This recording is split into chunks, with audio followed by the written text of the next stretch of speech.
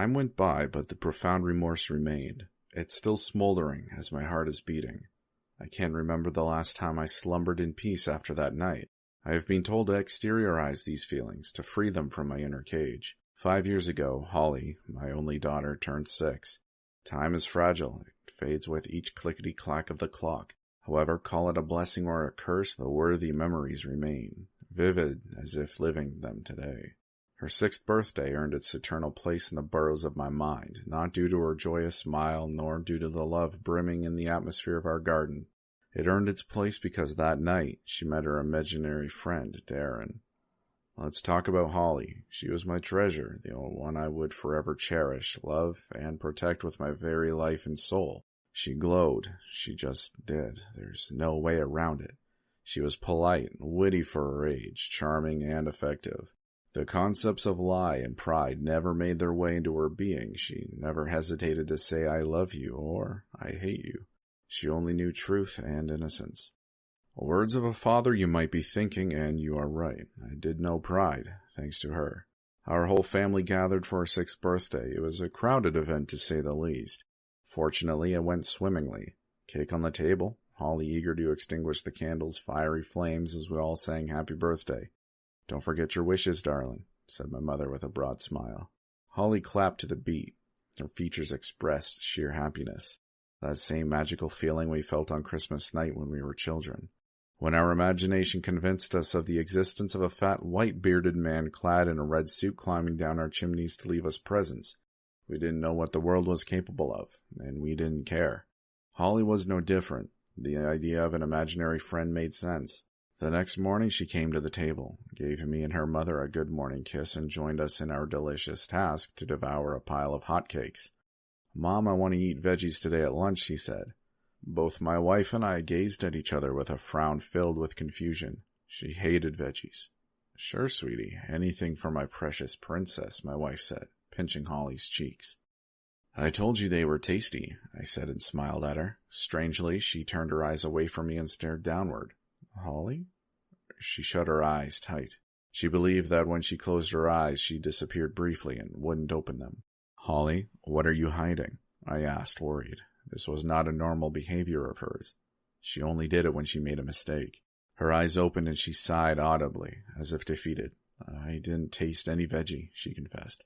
Darren told me I had to be a good girl and eat them, otherwise Santa would bring me coal and ash instead of a puppy this Christmas. Come again? Who is Darren? I asked and leaned forward, making sure I didn't miss a single word. She covered her eyes with her palms. Holly, I can see you. Who is this Darren? At this point, my wife grabbed my forearm and signaled for me to calm down by pushing both her hands in a downward motion as if pushing the air. Holly gave up. Yesterday I wished for a new friend and my wish was granted. Darren lives in my wardrobe. He visited me last night, she said, and found refuge in a big hotcake bite. Any imaginary friend, I had them too, I thought to myself, and switched the conversation to another topic. At least he seems to give her good advice. How wrong I was. The next couple of days, everything went fine, nothing out of the ordinary. We grew accustomed to hearing her talk by herself late at night.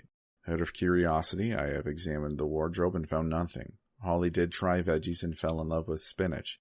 Naturally, I showed her Popeye, one of my favorite cartoons. There's an inflection point to everything. It had been 6 days since she confessed Darren's existence. That morning, the joy of her smile turned into pouting lips, downcast eyes, and a despondent gait. She didn't even kiss us good morning. Holly, what's wrong, princess? Her mother asked, caressing her arm. Holly shut her eyes and refused to open them, longer than ever before. 10 minutes had gone by and we didn't know what to do. Holly, we're not playing anymore. We can see you. Did Darren upset you? I asked, on the verge of losing my temper. Tears streamed down her cheeks, but at least she nodded. Good, I will go have a talk with Darren right now and fix this, I said and pretended to stand. No, she screamed, eyes wide open. You can't talk to him.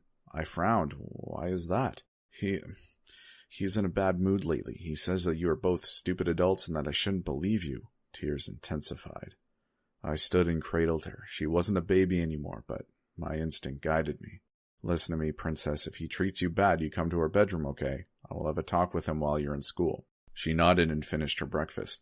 Claudia and I left her at school and then went on to our respective jobs. We both agreed that if Darren didn't disappear, a psychologist would be a must.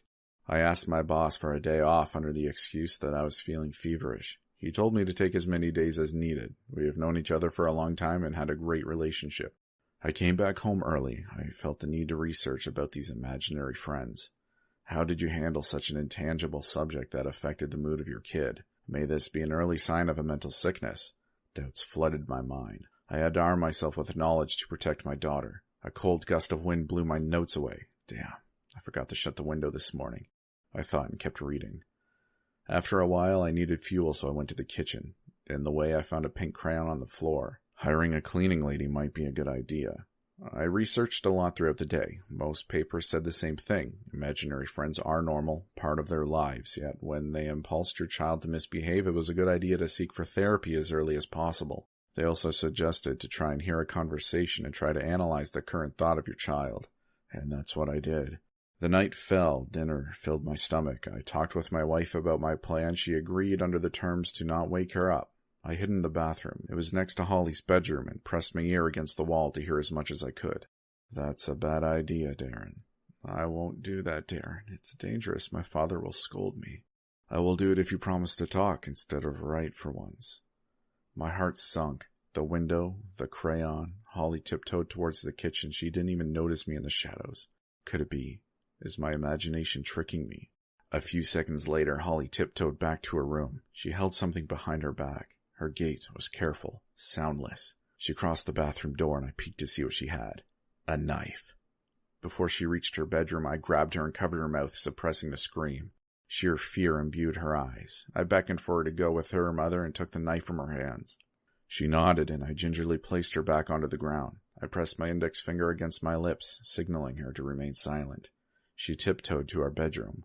With the knife tightly clasped on my hand and my jaw clenched, I walked towards Holly's room. I didn't feel fear. The deep hatred of someone perturbing my daughter drowned it. The adrenaline swarmed in my veins, heart pummeling. A triangle of light escaped towards the hall. The door was upholstered. I pushed the door. Sitting with a red crayon in his hand was a shirtless, anorexic man, bones visible through his paper-like skin. I shuddered at the fragility of his being, the shaft of his extremities narrower than Holly's. He turned to me. I had never seen eyes as dead as his, expressionless, bloodshot, and unreadable. He stared deep into my pupils, unblinking as he wrote. The fear grew and crippled my body. What is this monster? He raised the paper and smiled exaggeratedly, displaying no teeth nor tongue. Her core, a sweet fruit. I let the knife fall. I wouldn't need it. I surged towards him and kicked him in his face. He didn't flinch, nor did he resist. He fell limp onto the floor, bleeding. I kneeled over him, snatched his neck, eyes inhumanely wide. Hatred defeated fear and rushed towards my fists. The crack of his windpipe soothed my existence. He was dead, but I wouldn't stop. Not until I disfigured that smile out of his cadaverous face. The warm blood bathed my fists and stained the floor. What did you do to her? What did you do to her? I yelped as I massacred him. Robert, my wife screamed from afar. I bolted towards our bedroom. Holly stood in the doorframe, motionless, staring at our bed. It might have been the adrenaline shock, but I missed the details as I ran.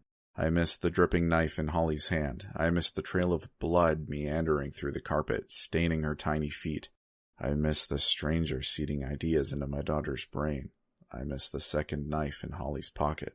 But I didn't miss my wife's corpse, slain at the throat, jugular blasting voraciously, feeding the pungent crimson river. Nor did I miss Holly's reassuring smile as she grabbed my hand.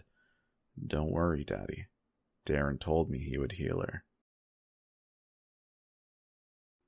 This happened about 2 years ago when I was 22.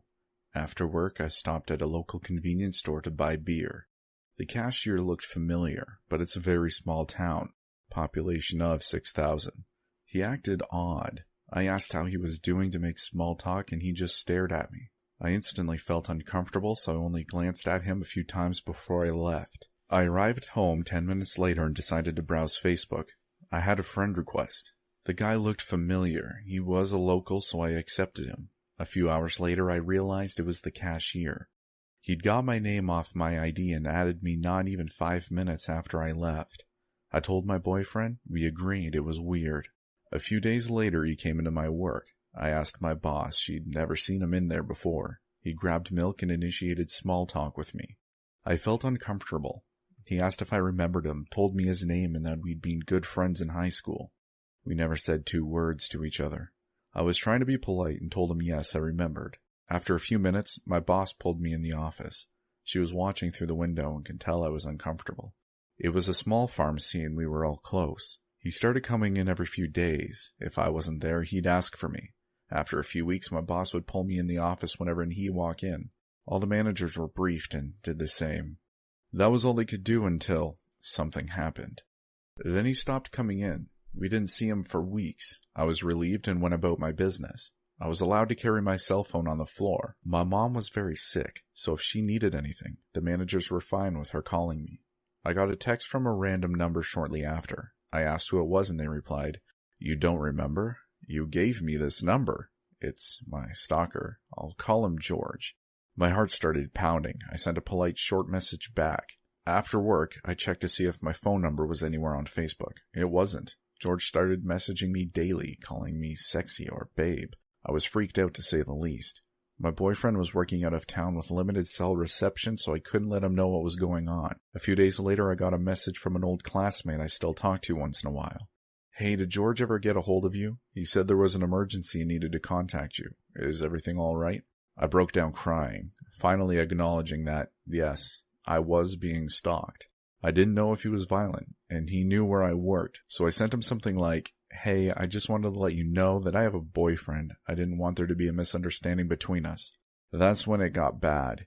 He called me a liar, a stupid whore, telling me he doesn't know why my ugly ass would even think he was interested in me. No man would be interested in your nastiness. I asked him to leave me alone. The insults got worse. Slut, whore.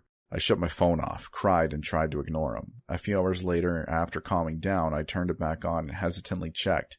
The last message he said read, "I know where you work. I know where your house is. I could kill you in your sleep and you wouldn't see it coming. Try to call the cops on me. I'm in New York right now. Do it. They can't protect you." Obviously not as legible. I could tell he was mad and wrote it in haste. I called a friend, explained, showed her the text. She took me down to the police station where I showed them the texts. I was shaking. I filed a report and later got a restraining order against him. Turns out, he already had 2 other restraining orders from girls he'd done this to, as well. My boyfriend came back a week later. I told him what happened and had to stop him from hunting that guy down. Last year, he tried to get my number from a friend over Facebook. She blocked him. I haven't seen or heard from him since. But thankfully, there have been very few times in my life I've been that scared. You hear about stuff like this on the news or in documentaries, but never think it can happen to you. I slept with the light on for months.